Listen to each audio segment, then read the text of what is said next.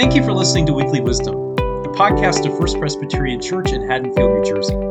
This episode is a sermon preached by Reverend Marvin Lindsay for the fourth Sunday in Advent. It's based on Isaiah chapter 40, and it addresses the question, how do you have a Merry Christmas when you're not feeling all that merry? We hope that you'll enjoy it.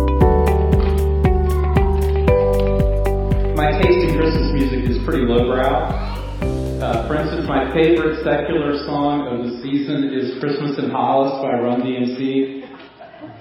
You look like a hip-hop crowd, don't you? So for those of you who, some of the Gen Xers, So for those of you who don't know hip-hop music very well or don't know the song in particular, it's really two songs in one. Run raps about finding Santa's wallet in the park on Christmas Eve. And of course it's stuffed with cash because Santa's got to be the richest guy in the world to provide toys for all good boys and girls of the world.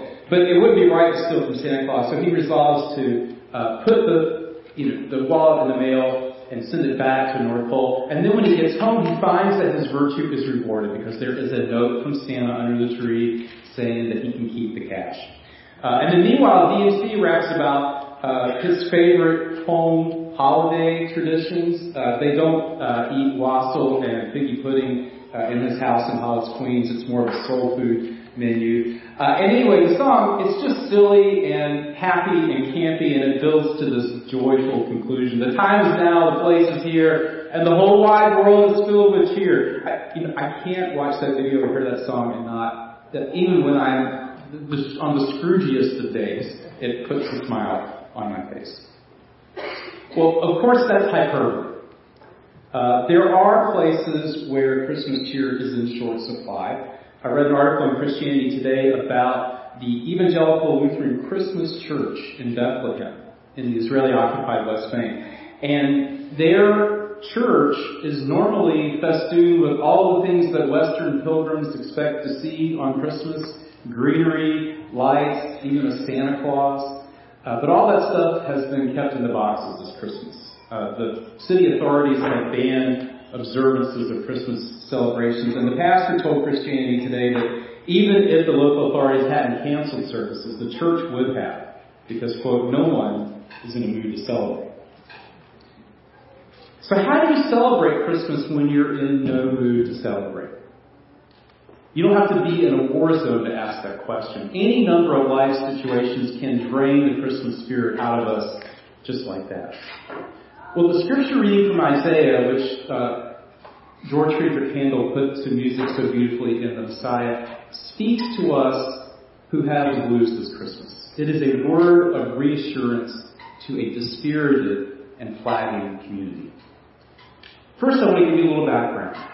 After a couple of years of war, in the year 587 BC, the Babylonian army breached the walls of Jerusalem. They plundered the city.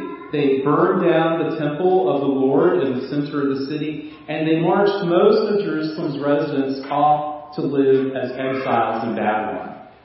Some of the 34 million people in the world today who are refugees can readily identify with this catastrophe. And there they lived for 70 years. The prophets had warned them, leading up to this disaster, that their idolatry and their injustices would wind up bringing down the wrath of God. And finally it did. And the poetry of these prophets, this was no Merry Christmas jingle. Sometimes they sounded as hectoring and shrill as a social media post. Sometimes the prophets sounded menacing and brooding, more like Jimi Hendrix's All Along the Watchtower than Christmas in Hollis. But when the Israelites' world was turned upside down, the prophets sang a different tune. They gave voice to the sadness and to the grief of people who had lost everything. Those words are recorded in the Book of Lamentations. And these songs lack anything like what we would think of as Christmas cheer. It's more like B.B. King or John Lee Hooker or Johnny Cash on one of their darker days. But then, completely without warning almost, the Babylonian Empire crumbled. The Persians conquered Babylon, and the Persian king Cyrus allowed the Jewish exiles to return home and to rebuild their lives in the land that the Lord their God had sworn to give them. And this too, the prophet said, was the work of the Lord. God punishes sin, but God also shows up in world affairs and shows up in people's lives at completely unexpected moments to restore the fortunes of people who have been brought low either by their own poor choices or have been brought low by the callousness and cruelty of other people. So in Isaiah 40, the prophet sings a new song. It's a song to people who have lost everything but are about to be given a new lease on life. It's not quite as exuberant as Christmas in Hollis. It's more like Have Yourself a Merry Little Christmas. You know, that song, the words speak about optimism for the future. From now on, our troubles will be out of sight. But the music, the music is melancholic. And it kind of evokes this past and present sense of sadness and grief. And I'll, just an aside, my music taste is so lowbrow that my favorite rendition of Have Yourself a Merry Little Christmas is by Ralph the Dog and John Denver on the recording John Denver and the Muppets of Christmas together. In fact, I just listened to it driving over this morning. What is the melody of your life story this Christmas Eve morning? Has your world come undone? And is your heart too heavy to sing anything other than a dirge? Or is your world about to turn, but you need some encouragement to believe that God can and will do something good and something unexpected for you? Or maybe you are in a good place, Christmas Eve 2023, and your heart is full of Christmas cheer. Wherever you are, and whatever song is being played in your heart, God the Holy Spirit is with you. That is the good news of Christmas. God rejoices with those who rejoice. God weeps with those who weep. For those of you who have wept for a long time, I can't give you the assurance that the prophet gives the Israelites in 5:15. I can't say your weeping is about to end because I'm not a prophet. I don't know what the future is for you. But Isaiah's song of comfort reminds me of one of the sayings of our good ladies who minister in the Camden County Jail. Every storm eventually runs out of rain. You're going home, says the prophet. Now, the return to the Promised Land, it won't be like that first trip to the Promised Land when they ran away from Pharaoh and from slavery in Egypt, only to wander around in the wilderness for 40 years, scrambling down and up ravines, having to depend on miraculous provisions from God for food and drink. Your trip home, says the prophet, it's going to be like a superhighway. It's going to connect you from Babylon to Jerusalem. It's going to be smooth sailing. But homecoming is when the hard work really begins. The work of rebuilding the city walls, the work of rebuilding the temple of the Lord, the work of restoring vineyards and olive orchards that Mother Nature has reclaimed in the interim.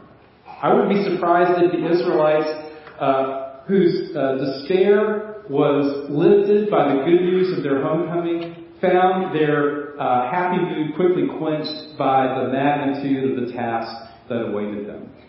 So again, the prophet offers some words of encouragement. Yes, it is just like human beings to grow weary and fatigued and to wear themselves out. Even young men and women in the prime of their lives can exhaust themselves at work or exhaust themselves on the athletic field.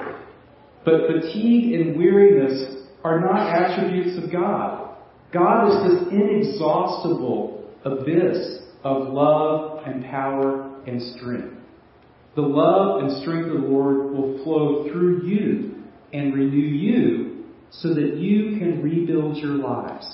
You can rebuild your cities. You can rebuild your homeland. Wait for it. It will be there for you when the time is right. Rebuilding is hard work. It is tiring work to build up your body's strength after an accident or after surgery or after chemotherapy. It takes a huge amount of energy to fashion a new life for yourself after the death of a loved one or after a divorce or some other rupture in your family structure. The secular post-COVID world that we're living in is taxing churches to the limit. I know churches are tired in 2023. And it will take an incredible amount of work and effort to rebuild Gaza, and it will take probably a superhuman level of courage for Israelis and Palestinians to come together and make a just and lasting peace. If you feel like life is throwing more at you than you can handle this Christmas, if you feel like the world is throwing more at you than you can handle this Christmas, and you just want to stay in bed and curl up in a fetal position, I get that. That is totally understandable. We are all carrying a lot of burdens this Christmas. But just know this. God typically calls tired and weary and burned out human beings to do a task beyond our ability, so that we can learn not to rely on our own strength and power, but to rely on the loving power of God. God is constantly doing things through people that we would never expect. The God who suddenly and unexpectedly made a way home for these Jewish exiles calls a virgin named Mary to give birth to the Son of God. And our God has not yet run out of energy, and our God has not yet run out of surprises for our lives. With this God, expect the unexpected. With this God, all things are possible. Wait for it this fourth Sunday morning in Advent. In the name of the one who is, and who was, and who is to come. Amen. Thanks for listening. Please rate and review this podcast so that we can reach more people with the good news of Jesus Christ. To support our ministry, go to www.haddonfieldpres.org and click on the Give tab at the top of the page. Grace and peace be with you.